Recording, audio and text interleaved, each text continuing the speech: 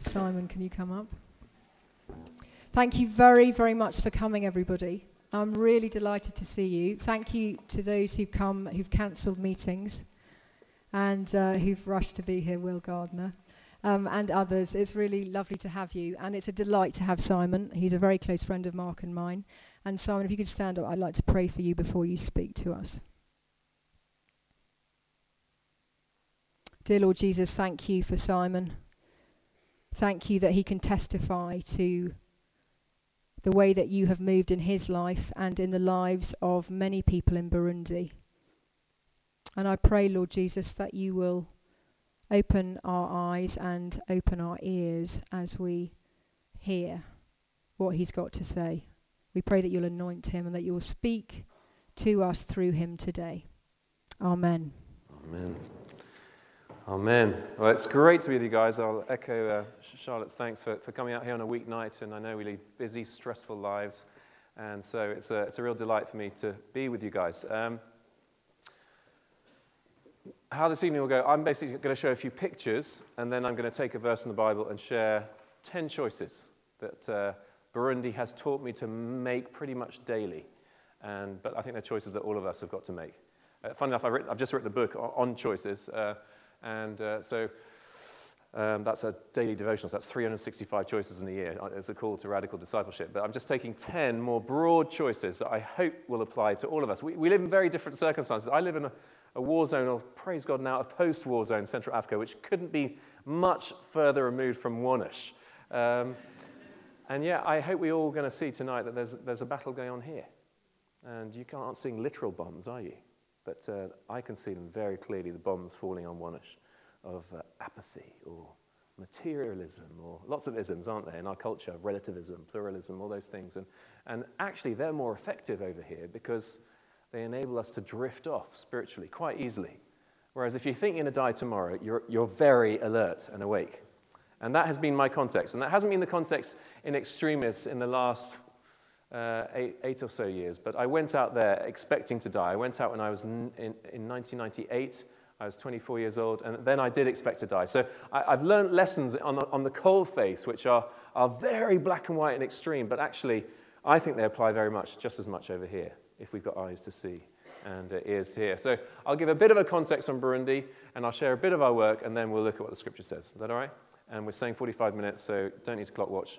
I'll be obedient to that. Where that red arrow is, some of you know this, some of you don't, but that's probably the most horrific part of the globe. There's over 5 million people who have died in the eastern part of the Democratic Republic of Congo in the ongoing conflict there. When I deal with women out there, their routine experience is that they've been raped.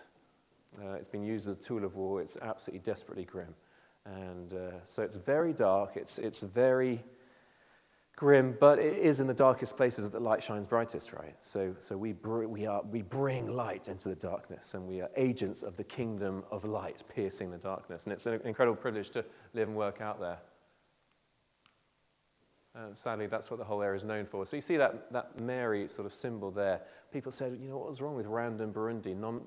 They were Catholic, mainly Catholic countries, Christian countries. But sadly, it was superficial. It wasn't deep. And people were in packed churches on Sundays shouting, yes, Ashima, praise God, and then taking their machetes on Monday and using those in very misguided, whipped-up frenzies from the radio, which is easy to do with uneducated people when they fear that the other people are going to do that to them. That was the context.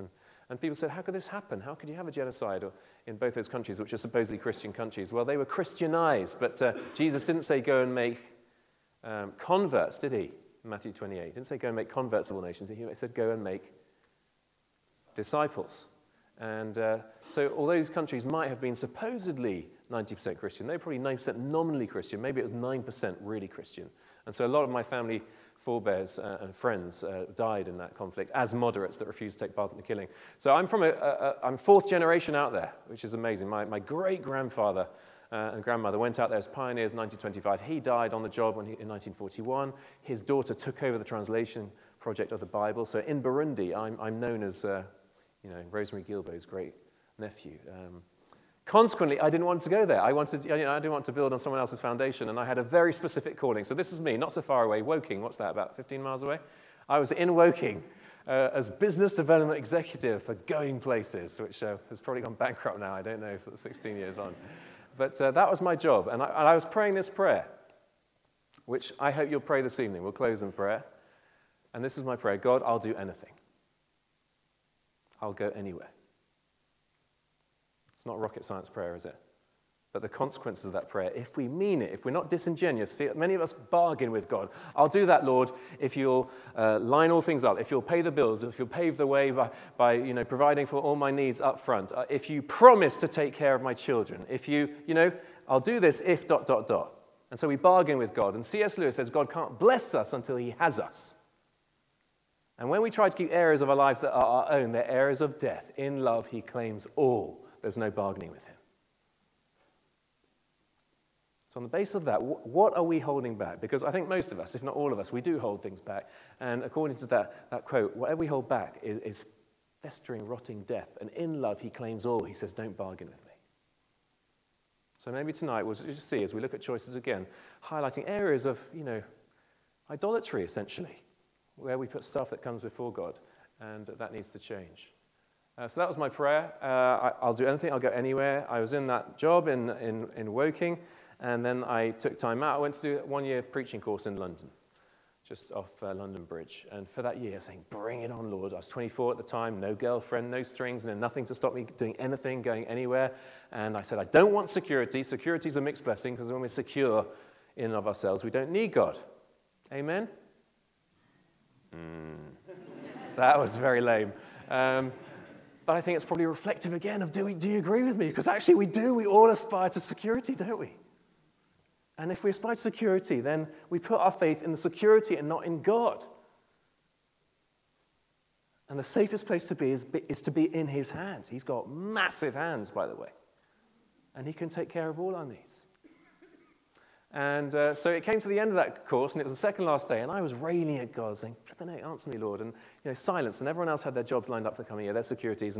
And this guy tracked me down, and I received a scribbled piece of paper with a note on it saying, ring this number. So I rang it up, and it was a man who wanted to meet. So I was like, well, I don't know who he is. So we met up the next day in Bishopsgate in the city. And this guy said, my name's Robert, and I've been praying, and I believe God sent me to you, and he wants you to go to Burundi and be involved in youth and mission and evangelism. And I told you there's a history there, but consequently, I'd been there. I drove a truck from England to Kenya in 1996 and popped in on Burundi, and I saw where my great-grandfather had died, and I said, right, I'm never going back. I've done the family route thing. So this guy coming and saying, I believe God sent me to you, that was very, very specific and actually not what I wanted to do. I said, all right, Lord. I said to him, all right, thanks, weirdo. I'll think about it. I'll be spiritual and pray about it. And I went back to my job, and I was in front of the computer. I said, all right, God. So they kept the job open for me in Woking. And I was there in front of the computer saying, all right, God, if you want me to go to Burundi, well, that's a big change. And that's going to mean leaving family, friends, security, career. Might get killed.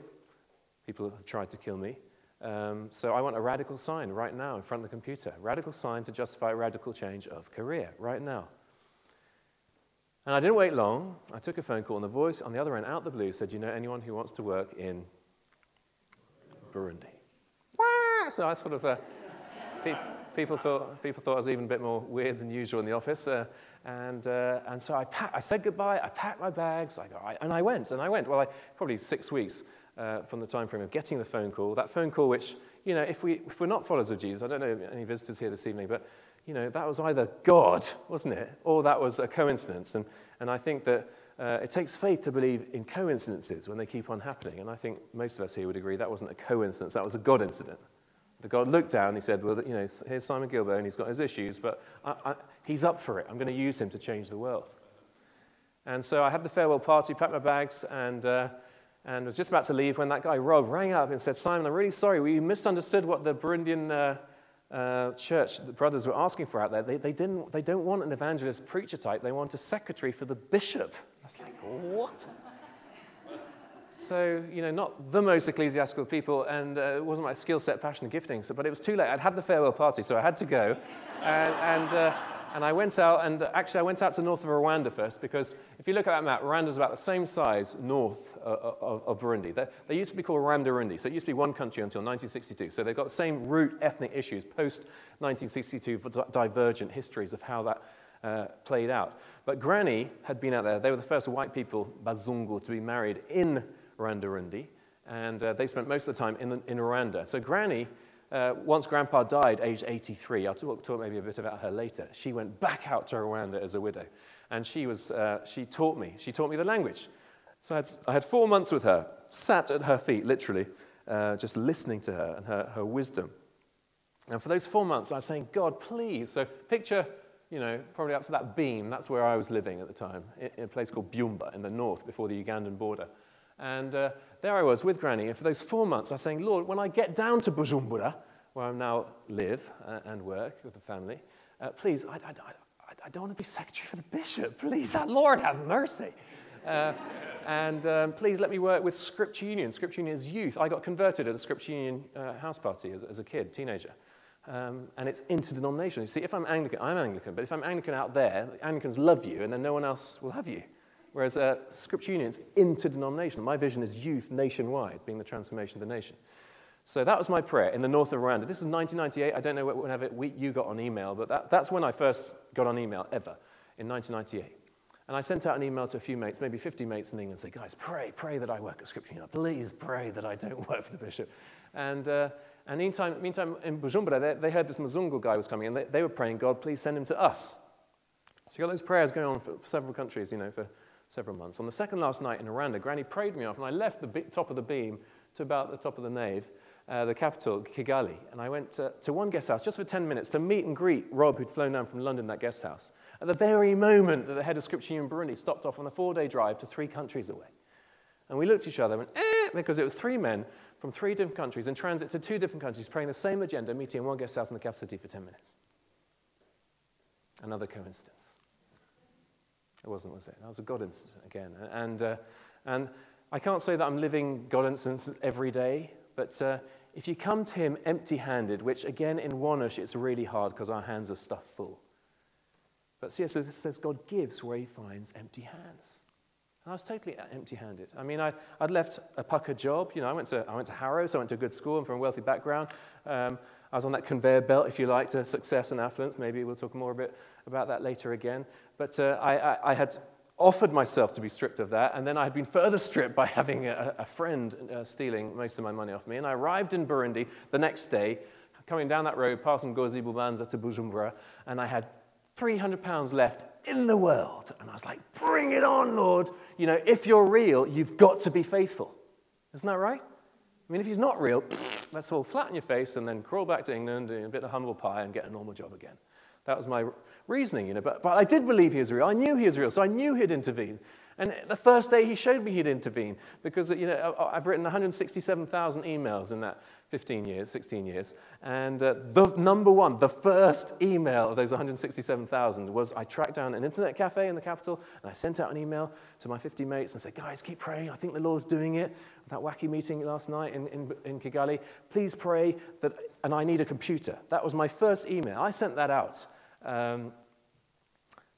I sent it out in the morning, and an old Etonian friend of mine in Whitehall, he woke up and he prayed, God, I've got this computer. Who do you want me to give it to?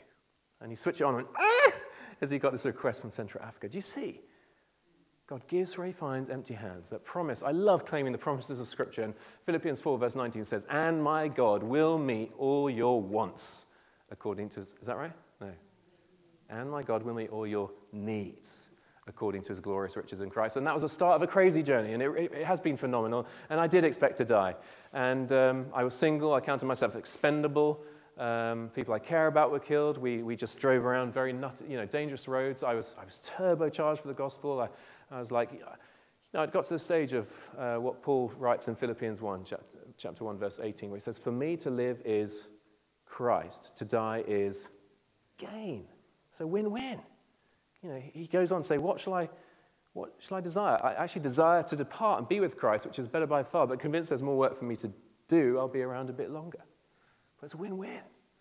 And our work was very fruitful, and it grew very fast, and we started doing all sorts of different things. That's just the book that's coming out actually in 2 weeks' time. So I'm sure Charlotte's going to clobber you at some stage with that one. You haven't got a choice. But I'm excited about it because it's a daily infusion of passion to make your lives count. And hopefully this evening's talk will give you a bit of a taste on that one. So we ended up setting a charity called Great Lakes Outreach. So I work under Scripture Union out there, but my sort of theology of mission was that, well, just to identify the best people out there and get behind them to see them transform the nation. So we have identified incredible leaders of phenomenal passion, gifting, integrity, vision, and we are changing the nation. And I've got so many stories, again, to talk about that. I mean, it was just exciting. A few months ago, I was preaching at the National Prayer Breakfast, and this lady came up to me afterwards and she said, Simone, orani buka? Simon, do you remember me? I said, I'm sorry, I don't remember you. She said, 15 years ago, I was at your Scripture Union youth camp, and now I'm a member of Parliament. And it's like, yes!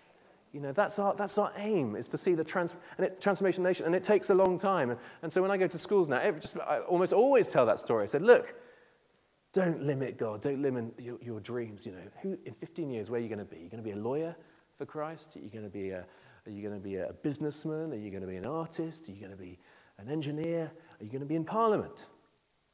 Have big dreams for him. But the privilege I've had is that, thank you, Lord, I am still alive. And I get the privilege of seeing the incredible fruit of our investment, our wise, guided investment, I believe, in the lives of great people. Now, one of the many things we've done is that we built this conference center. We're the fastest growing group in the country, Scripture Union, planting regional offices. It was very exciting. We were bombing around preaching, seeing thousands, tens of thousands of people converted. It's a very fertile mission field out there. But humanly speaking, it was dependent on me, which is not a good missiological model. You know, we're not meant to create dependency. We're meant to empower, create self-sustainability.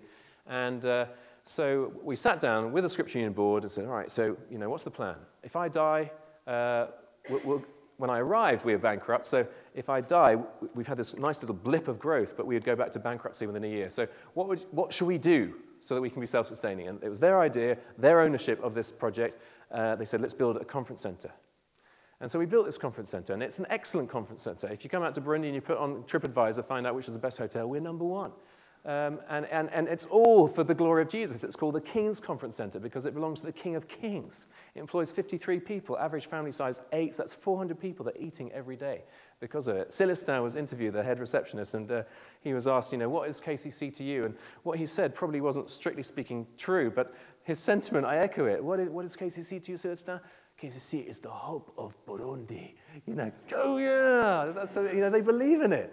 And, you know, one of our mantras would be excellence in Jesus' name. So Colossians 3:23 says, whatever you do, work at it with all your heart as for the Lord, not for men. And so it generates tens of thousands of pounds. We plow back into pastor training and youth camps and evangelism, discipleship, and pioneered the first Christian AIDS project in the country. So it's been absolutely stunning. And we've got challenges because we want to grow onto the next door site. So there's the crew, there's the Gilbo crew, and as I told you, I expected to die. I never thought I'd make the age of 30, never thought I'd have the joy of getting married and becoming a father. Thank you, Lord, for that gift. And we've got 3 kids now, and that's definitely enough, thank you very much. But I've got this girl, I'll talk about her in the talk, but that was taken in 1997, and that was taken this year. And my daughter is named after her, and she's our babysitter.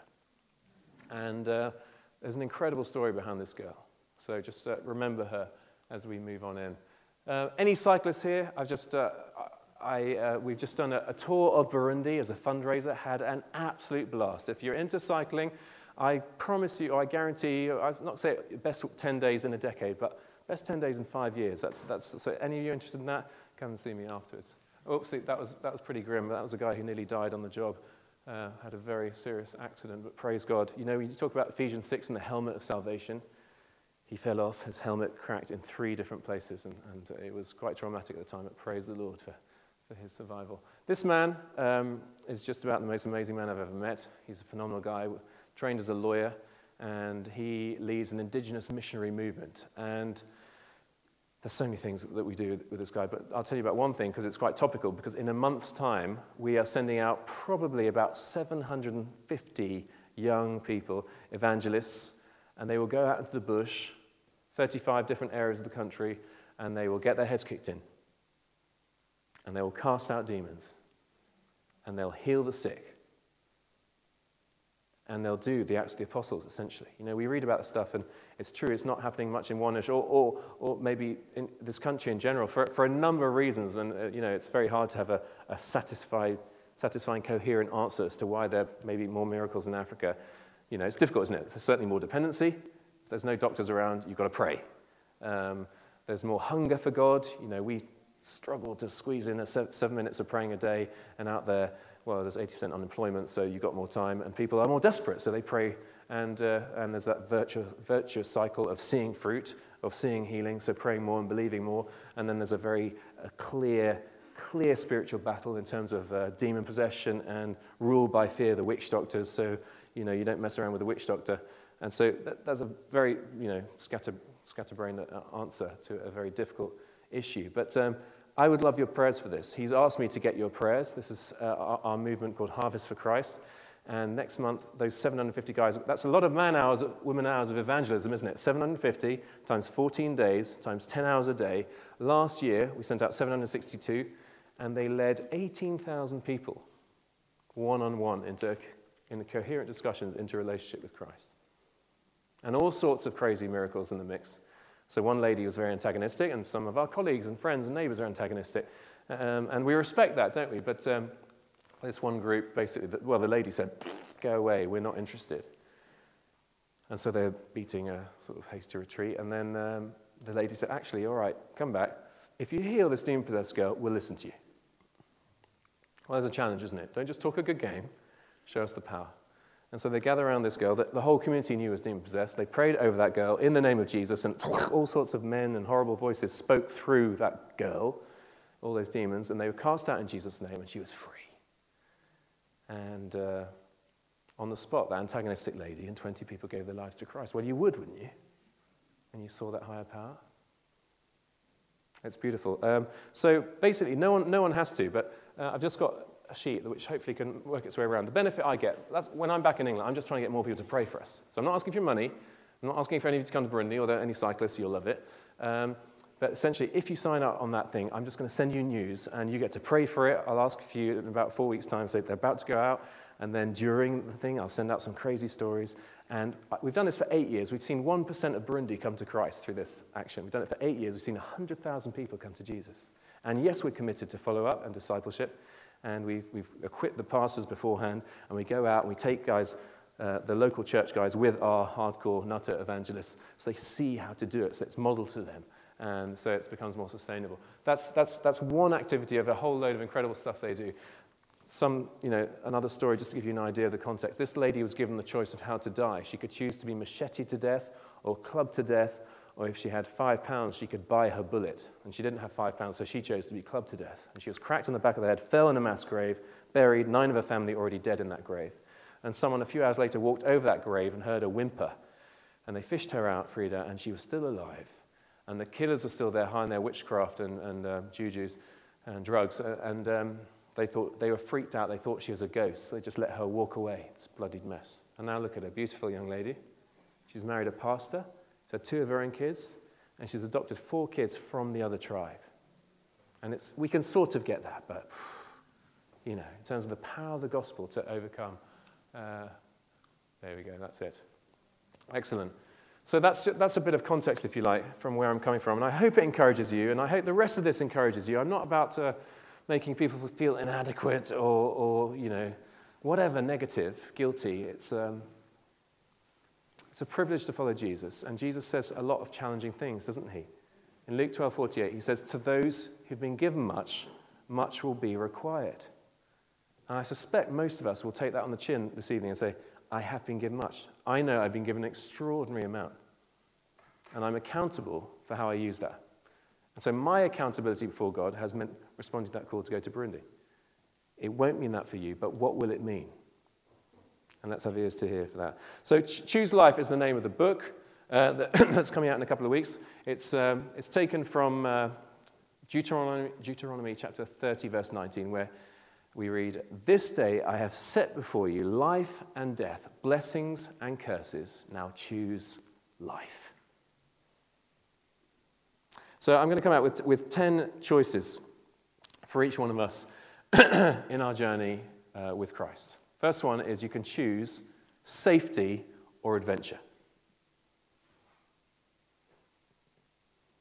And adventure doesn't mean being a nutter in Burundi, but it means a rejection of safety at all costs. And I think we do embrace safety naturally. We love our comfort zones. We don't like stepping out of our comfort zones because by definition it's uncomfortable. And on this level, I think there are two groups of people. There are those who say yes and those who say no. And those who say yes are rewarded with the adventures they have. Those who say no are rewarded with the safety they attain. Will we embrace the adventure of calling rather than settle for the safety of existing? Life is meant to be an adventure. It's not a problem to be solved. It's an adventure to be lived. I always thought I would die in an ambush. On one occasion, we got back in the evening, 40 people had been killed that day in 4 ambushes, and we'd got through. And in one ambush, this guy was shot through the face. Bullet went through his face. They riddled the whole bus, and I'm not sure what happened to the other people on the bus, but he survived. But his face was completely decimated. In a sense, he was fortunate to get sponsorship from one of, I think it was World Vision, for reconstructive surgery, and they had multiple operations to rebuild his face. But even after all that, he still couldn't speak. But his eyes, we can communicate a lot through our eyes, can't we? And because he couldn't speak, he took a pencil and a piece of paper and he wrote this: "God never promised us an easy journey, just a safe arrival." And this evening you might be going through a really tough time. I don't know. I think life is tough, isn't it? No matter where we are on the planet, and we've got different issues, but most of us, things trouble us. We're concerned about kids going off the rails, or financial stuff, or health issues. Talking as someone who's had health issues, chronic fatigue for the last 18 months, that's something I've struggled with. And he didn't say it was going to be easy. I think only we, products of a Western post-war world, could believe that coming to Jesus meant life would get easier. For most cultures around the world, it doesn't get it easier at all. We read about the persecuted church all the time, don't we? So are we going to be open to saying yes to adventure rather than at all costs clinging to safety? That's the first choice. Linked to that would be fear. Are we going to live by fear or by faith? And whenever you make a key decision, I just urge you to, and I'm just trying to give you some of the lessons I've learned from extreme environments. We all fear. Fears sometimes are a good thing. When I've got close to a crocodile, quite often in Burundi, the fear is a good thing, isn't it? But we're not meant to make all our decisions from a place of fear. And I think whenever something significant happens, have a check in your spirit. Am I making a decision fundamentally out of a place of fear or of faith? It's very real to me, taking 3 little kids, 8, 6, 4, to, we were the most dangerous country in the world. Now we're maybe only the 10th most dangerous country in the world. But I don't want to act out of fear. And the best thing, those of us that are parents here, the best thing we can do for our kids is to model them a life of faith, not of fear. Don't live from a paradigm of fear. I remember driving up on the roads with my colleague, and it was very dangerous. It was the most dangerous road in the world. And my colleague leant across and said to me with that glint in his eye, he said, "Simon, isn't it exciting? We are immortal until God calls us home." Isn't that right? I mean, we're not idiots. Sometimes there's killing and going on up ahead. I came back. It's not a death wish. But actually, no. Everyone else was scared. People were dying in those areas. We were willing to risk our lives to go into those areas. People needed to have faith and hope in Christ. And we weren't going to be ruled by fear and just, with everyone else, fly over them. We would engage with them. So you trust him with your kids. Trust him with your finances. Trust him with the future, with whatever issue we've got this evening. Choose to live not by fear, but by faith. And then when you have people like me come, sometimes you can sort of end up feeling guilty.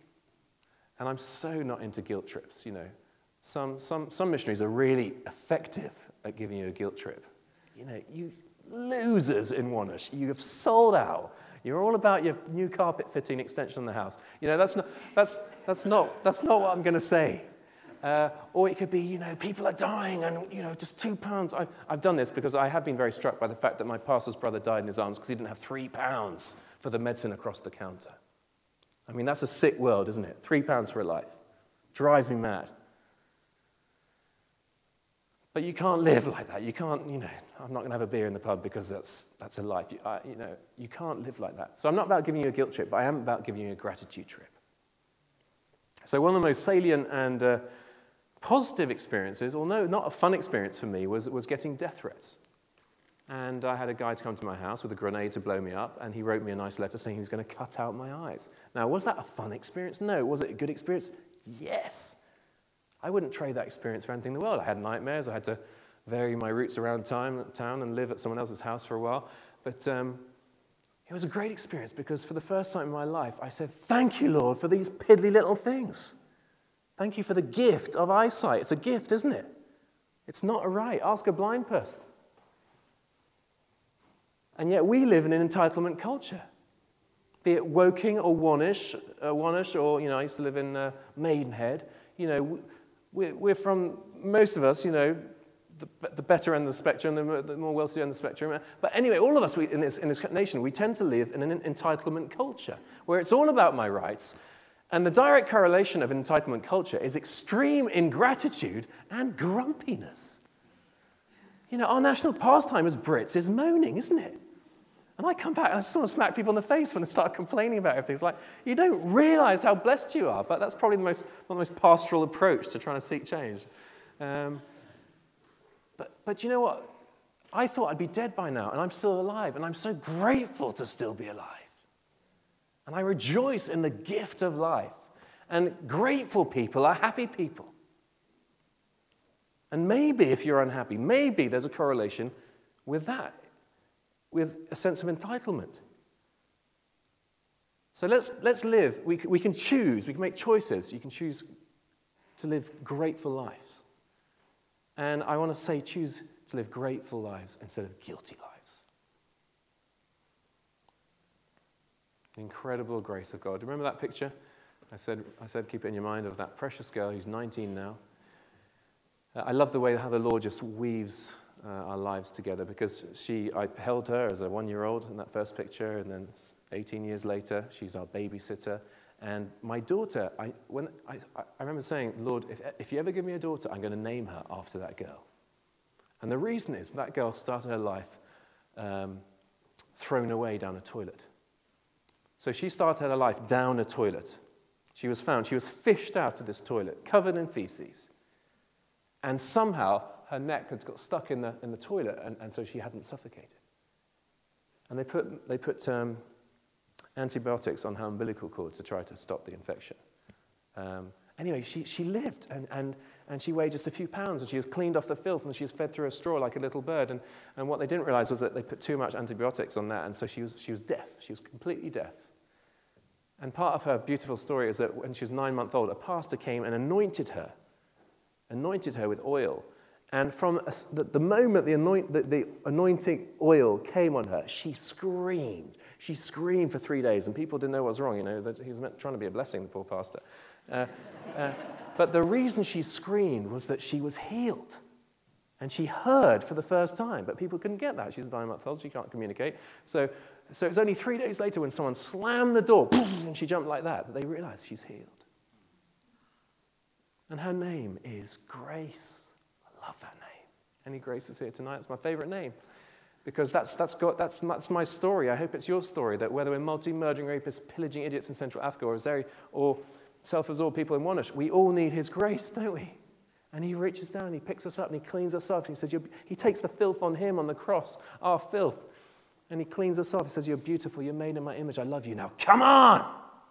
Live for me. And do it from grace, not from guilt. Gratitude, not guilt. One lady in Burundi, she had a horrible husband. There's a lot of wife beating out there, and he used to beat her up the whole time. He was very demanding. He'd write a list of tasks for her to do every single day that she had to do before he returned from work. And every time he came back from work in the evening, he was so demanding, he'd go through the list and he'd tick off the tasks. If there's anything less, she got beaten up. Consequently, every day she got beaten up. And then she was, probably happy to be released from that and that he died. And a few years later, she was able to remarry again. And she married a lovely man who didn't beat her up, who just loved her and wanted to see her flourish. And he empowered her. And she was cleaning the house one day whilst he was out of the office. And she came across a scribbled piece, little piece of paper behind the sofa. She pulled it out, and it was one of the old lists.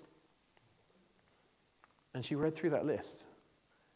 And to her astonishment, she realized that she'd done everything on that list that day. You see, what guilt couldn't motivate her to do, gratitude had. Much more empowering, isn't it? So let's live from a place of gratitude, not guilt. That's your choice there. Next one, which is linked, I guess, is pity or compassion. So you could listen to me and you can hear some terrible stories, and I'm not majoring on them. And I've got loads of very grim stories and loads of beautifully redemptive stories, and it's purely a matter of time. We haven't got enough time to share all those. But when you see those appeals for Niger or Somalia or wherever on the TV, or emaciated little black kids, it's so grim, isn't it? And they definitely elicit pity. But like me, you just want to turn over and watch EastEnders or The Game, Brazil 2014, whatever, because that you can get your head around. It's just too grim. It's too overwhelming. And you can't change the whole world, but you can do your bit. And my agenda is not to get you, I'm asking your prayers, that'd be good, but it's not, it's not saying you've got to do Britain. You've probably got other mission partners here, haven't you? And so we can't say, I'm going to change the whole world, but we can say, we're going to strategically get behind this neck of the woods, and we're going to see long-term transformation through investing people and prayers and resources.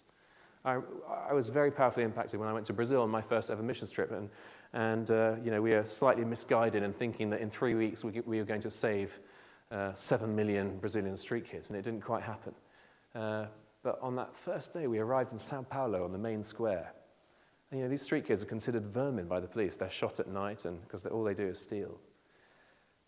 And we wanted to reach out to these precious little screwed up, abused children that from day one had been forced to fend for themselves. And they attacked us. I've been in much more dangerous situations in my life, but that was the most scared I've ever been, as they pelted us with broken glass bottles, and we fled and got police escort. It was very frightening. Now that evening, we were in a small group just processing the experience, and I wept because this little kid was so screwed up, and he'd instilled such fear in me. And he was representative of 7 million. And what a horrifically overwhelming problem. And as I wept, the team leader said this. He said, "Pity cries," I was crying, "and then goes away. But compassion stays." So pity cries, emotional response, but then goes away and doesn't engage. Whereas compassion stays. And I'd love us this evening to say, I'm in. I'm going to stay. Whatever that staying means, I'm going to get involved in something. I'm going to weep. But those tears are going to be beyond emotional. They're going to lead to action and engagement. And to do that, the next choice would be either cynicism or hope. I think a lot of us have got cynical. A lot of us have legitimately got cynical with Africa in terms of it just being this black hole that we pour money in, down and it just disappears. Well, I hope I've already shown you that our work is very strategic and not in that way at all. We're empowering people to see the transformation of the nation. We're doing self-sustaining stuff. It's been beautiful. I didn't tell you about a gorgeous project we've got with cows, but the vision of the cow guy is to kill every Burundian cow because they're useless. They produce 1 litre a day. You think you own the cow, but you're owned by the cow because you have to send someone with it 24/7 so it doesn't trash other people's crops, and so the kid doesn't go to school because he's watching the cow. And our project, we bring in crossbreed Frisian cows from Tanzania that produce 10 to 15 litres, and we give them to a pygmy who's the lowest of the low. And he, at the end, he's never seen a £6 note. Our biggest currency is £6, and he's never seen a £6 note. And at the end of the month, he's got £60 of disposable income because of all that milk that he's generated. And his kid can now go to school instead of watching the cow. And the cow is kept in one place. There's loads of manure that they can use on the crops. And the cow being in one place has not caused intercommunal strife because it's in one place. And the neighbour's a bit annoyed maybe, but actually the pygmy can say to him, well, why don't you plant cow grass and I'll buy it off you because I've got disposable income. So it kickstarts the whole local economy, and they all come to Christ in the process as they're lifted out of poverty. Stunning. Beautiful. But I think a lot of us have got cynical. You know, I like working with young people in general because hopefully they've still got ideals and dreams. And it doesn't have to be the case, but often the longer we go through our lives, and we're a maturer bunch, is that fair to say, this evening, you can be totally young at heart. I'm going to be talking about my granny later, 83, still going strong, very, very young at heart. She didn't have a cynical bone in her body. She was still a complete dreamer and idealist. So the answer, I guess, is to be young at heart, isn't it? Whatever age we are. But to reject cynicism, which is such a sucking, sapping attitude, and to embrace hope that we can see the transformation of the nation. There's so many wrong things with Burundi that I could give up and get discouraged. But no, I see communities, I see hills that are now schools and medical clinics, and we're building a hospital starting in September, and we built the best, the only English-speaking boarding school in the country. Within 2 years, it's already one of the top 4 schools in the nation, and we've got the best orphanage in the country, and these are 20-year visions of raising up a new generation of leaders. It's a long-term commitment, isn't it? Marching to the beat of a different drum to be shakers and shapers for the nation. Don't give up on hope. I remember being with a friend of mine who was an evangelist. To show you how poor he was, he once, in an embarrassed way, he came to me and said, "Simon, could you just could you give me enough money? Could you give me £5 to buy some shoes? Because every time I preach, I borrow a different friend's pairs of shoes, and they're all fed up with me now." So that's how poor he was. And I was with him in his open sewer house, stinking mess, and he fed me a sacrificial meal, and I said to him, "David, I saw the joy in his face. How can you have such joy in your stinking circumstances?" And his answer wasn't meant as a rebuke, but it was. He said, "Simon, how can I not have so much joy when I've got my Jesus?" Very humbling,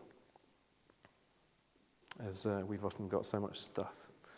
And there's a difference, isn't there, between accepting our circumstances and being resigned to them. And resignation just closes the door of hope, slams shut, we give up. But accepting our circumstances, but still seeking to change them, keeps the door of hope wide open to God's sovereign plans and purposes for our life. Some of you have heard the story of the starfish, but I could have shown you a picture of a little boy I was with who was dying, and his dream was to see the sea before he died. I was preaching in South Africa, this was a few years back, and his name was Bongani, and we drove from Johannesburg down to Durban. And that was his dream, to see the sea before he died. He'd buried his mother, he'd buried his father of AIDS, and he had AIDS. I think he was 11 years old. And he wasn't much fun to be with for 3 days because he was dying, he was in pain. But when he saw the sea, his eyes lit up, and we paddled into the water in his swimming togs, and he got his dream. And then this great big crashing wave came, and he's bricking himself, so he got back out quickly again. And then we drove back to Johannesburg, and he was part of a project called Starfish. And the starfish story, there's been a storm, and tens of thousands of starfish have been washed up onto the shore, and a starfish out of water is going to die. And you've got this little boy in his youthful zeal, he's going along the shore, he's picking up one by one and weighing them back in. But there's so many, so what difference could he make, right? And that's exactly what an old man came up and said to him. "Little boy, look, there are so many, you're wasting your time, give up, what difference can you make?" Cynicism. And what did hope reply? He listened respectfully, bent over, picked another one up, threw it in, and said, "Well, it made a difference to that one, didn't it?" There's a lot of potential in this room. And I hope I will give every drop of sweat and blood the rest of my life to just being involved and have the chance to throw hundreds of thousands back in Burundi. And you don't have to do it in Burundi, but do it. Choose to do it, however long we've got. And so Bongani, it was very powerful because he's dead now. And as we drove back to Johannesburg, my friend who started the Starfish Project, he'd flummoxed me the question, what's God's purpose in Bongani's life? And it was cold in the back of the bucky of the truck, and he snuggled up into the crook of my neck, this snotty-nosed, husky-lung little boy who was dying, and I was broken to the core. What's God's purpose in Bongani's life? Well, if we blessed Wanershians or Shelfordians or wherever we come from this evening, if we get a glimpse of, yes, this is what I am here. This This is why I'm on this planet. I've got a revelation of God that he died on the cross for me, not for me to be nice and respectable. That's our challenge, isn't it? Because most of our neighbours and colleagues are very nice and respectable. But no, I've got to somehow lay hold of this dynamite message and make it relevant and live it out authentically. That's a challenge as well, isn't it? Because why don't many of our colleagues or neighbours or friends ask us about it? Maybe it's because we live just like they're living. And we're meant to be modelling something altogether more precious and real and costly. Anyway, cynicism or hope? I hope you're filled with more hope this evening and eyes to see the potential of what you might do in life. Success or significance? Many of us are successful, and success is good. But even if you're the most successful person in this room tonight, don't think you did it. All our achievements is a combination of being born in the right place, being given opportunities. I suppose in a sense I could look at my ministry and think, wow, I've been super successful. But you know what? My story, it's all grace, isn't it? I mean, that phone call, did I do anything to earn that? No. The confluence of circumstances to continue having great stories of God's answer to prayer, it's all grace. So whether we're high-flying businessmen or lawyers or whatever, it was because hopefully we had a stable family upbringing and we went to a good school and then, we worked hard, but it's all God's grace, and give him the glory for that. And once we do that, then we can move from success to significance. And then the rest of our years, we can choose to make them the best of our years. And we can make that choice even if we're 75 years old this evening. However long we've got, let's make them the best of our years. Apathy or urgency? Last few. Apathy or urgency? Again, easy lessons for me to learn. Because we used to pray each morning almost like a mantra. It was almost, or a liturgy. In our scripture and prayers in the morning, someone would say, thank you, Lord Jesus, for bringing us safely to the beginning of a new day. Because we are listening to people dying during the night as the shells fell. I remember preaching on the Congolese border, Gatumba, and I preached from the parable of the 10 virgins. You know the story? Basically, some were ready, some weren't ready. And some parables are rocket science, some are pretty clear. This is a clear one. Basically, my message was, Jesus is coming. Nobody knows when. Are you ready? Jesus is coming. Nobody knows when. Are you ready? And some people chose to get ready that day, came forward in repentance. Others maybe said, no, I want to sow my wild oats or live my own way for another few more years, maybe next week, maybe next year, whatever. 2 days later, I was on my motorbike going back in that direction, and the soldiers stopped me because those people were dying. A rebel attack, they were dying. And it struck me as never before how urgent this message was. Who could have believed 2 days later, those guys who listened to that message, it would be their time to meet their Maker? And there's no ambush out there on the road, is there? And so it's much harder for us to live with a sense of urgency. There's a lot of apathy, or perhaps all our energies are taking up in slogging our guts out in the office, in the city, or just doing something that's definitely worthwhile, but there's a danger in that it sucks all our lifeblood out of us so that we haven't got any energy to give to things of eternal significance. And then I thought I'd just add in retirement. Retirement or continued engagement.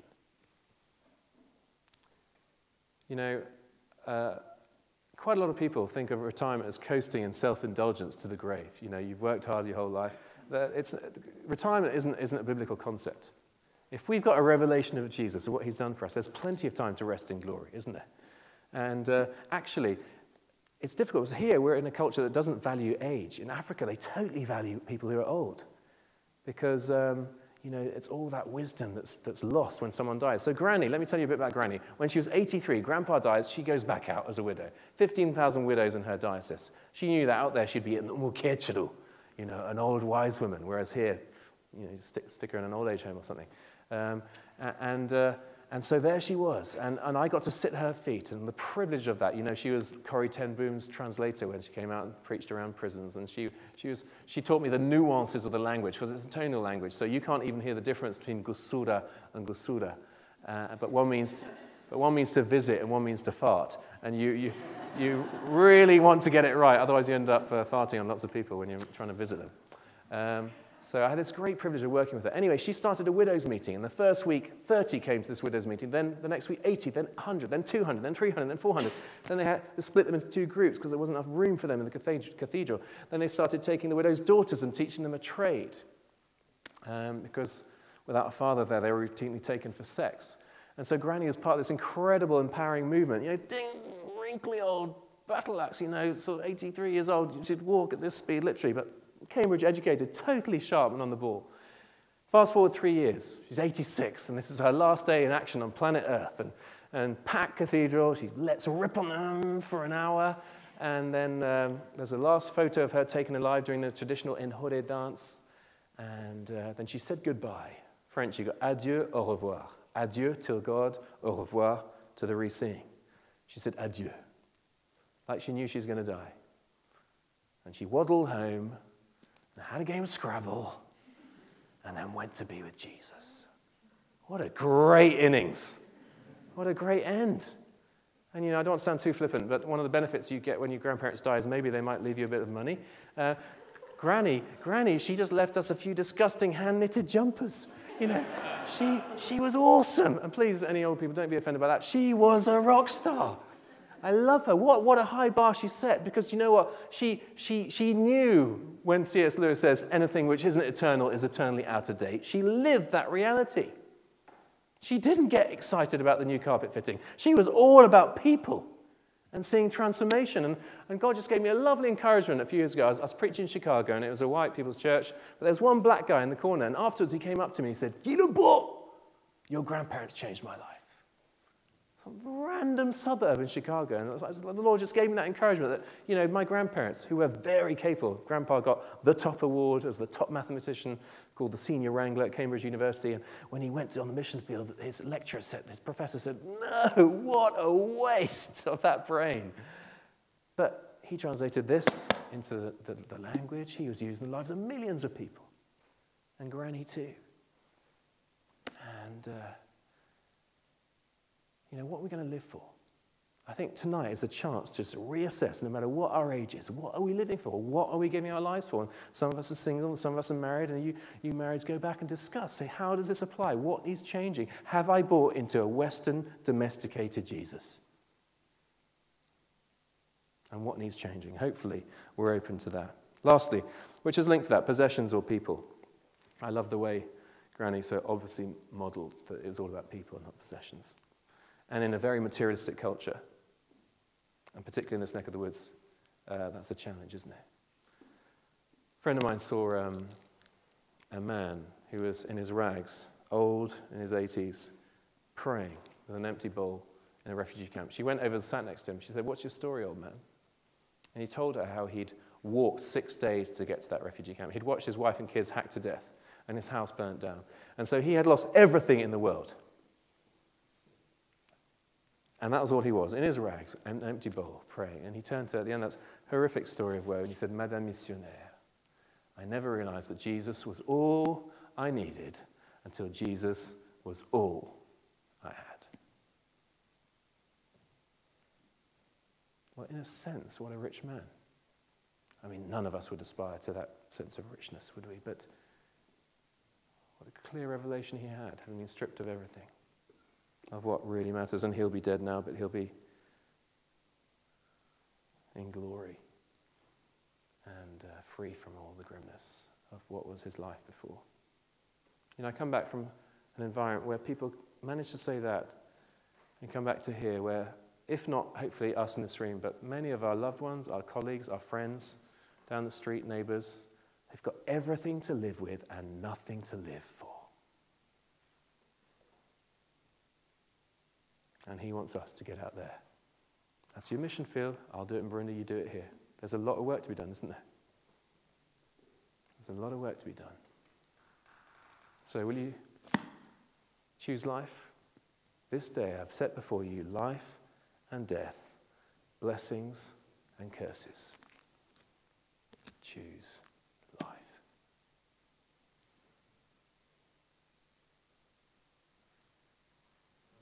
Let's pray. Debbie, do you want to come up, and the musicians, do you want to come?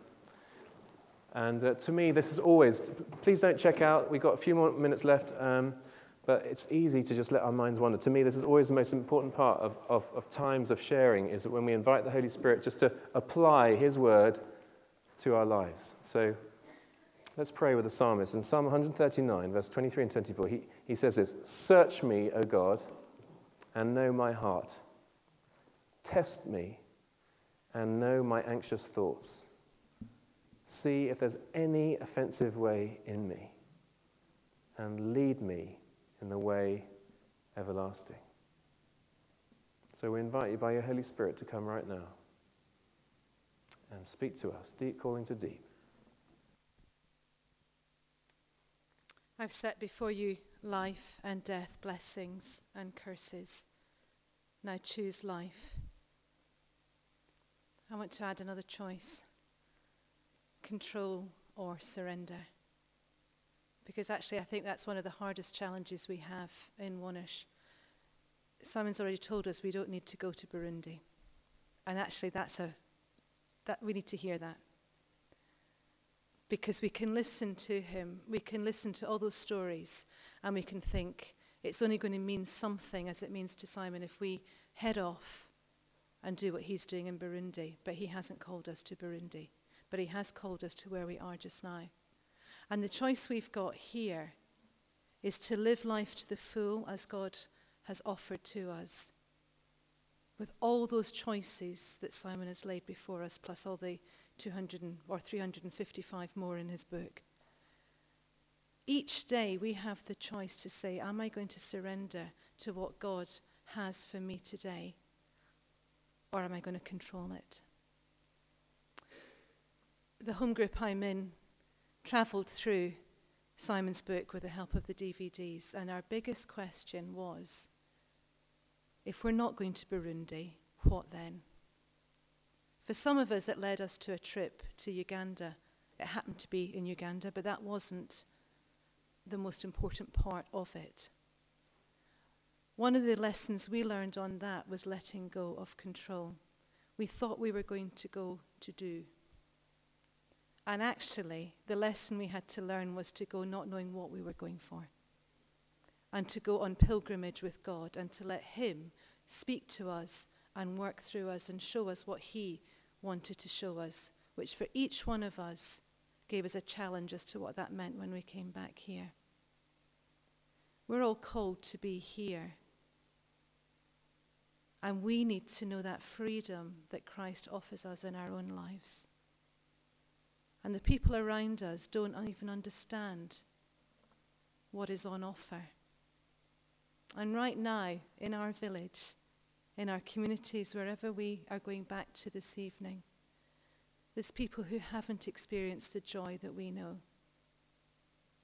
And it's up to us to live the life that God has called us to do, with adventure, without guilt, with compassion, taking our hands off the safety net, being willing to be used. That is the huge challenge, but that is the huge excitement of what tonight is about, because all God says is, give me your empty hands. Stop trying to control it. Give me yourself, and I will show you. It's the simplest thing and the most difficult thing. We are so British here. I'm thinking, what can I dare ask us to do? If you feel that you would just like to indicate to God that you want to let go that little bit more tonight, I want to encourage you to stand and to hold your hands out.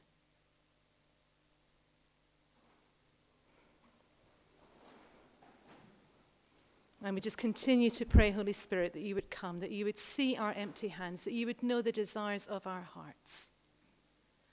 That you would know that our hardest question is, what does it mean, Lord? What does it mean to be free, to be who you have called us to be in this place at this time?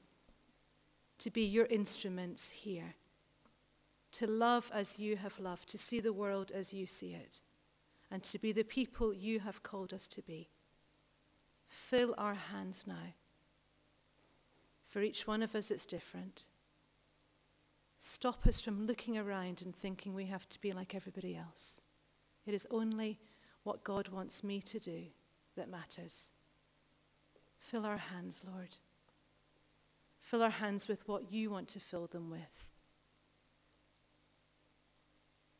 And help us and equip us and help us to make the right choices day by day.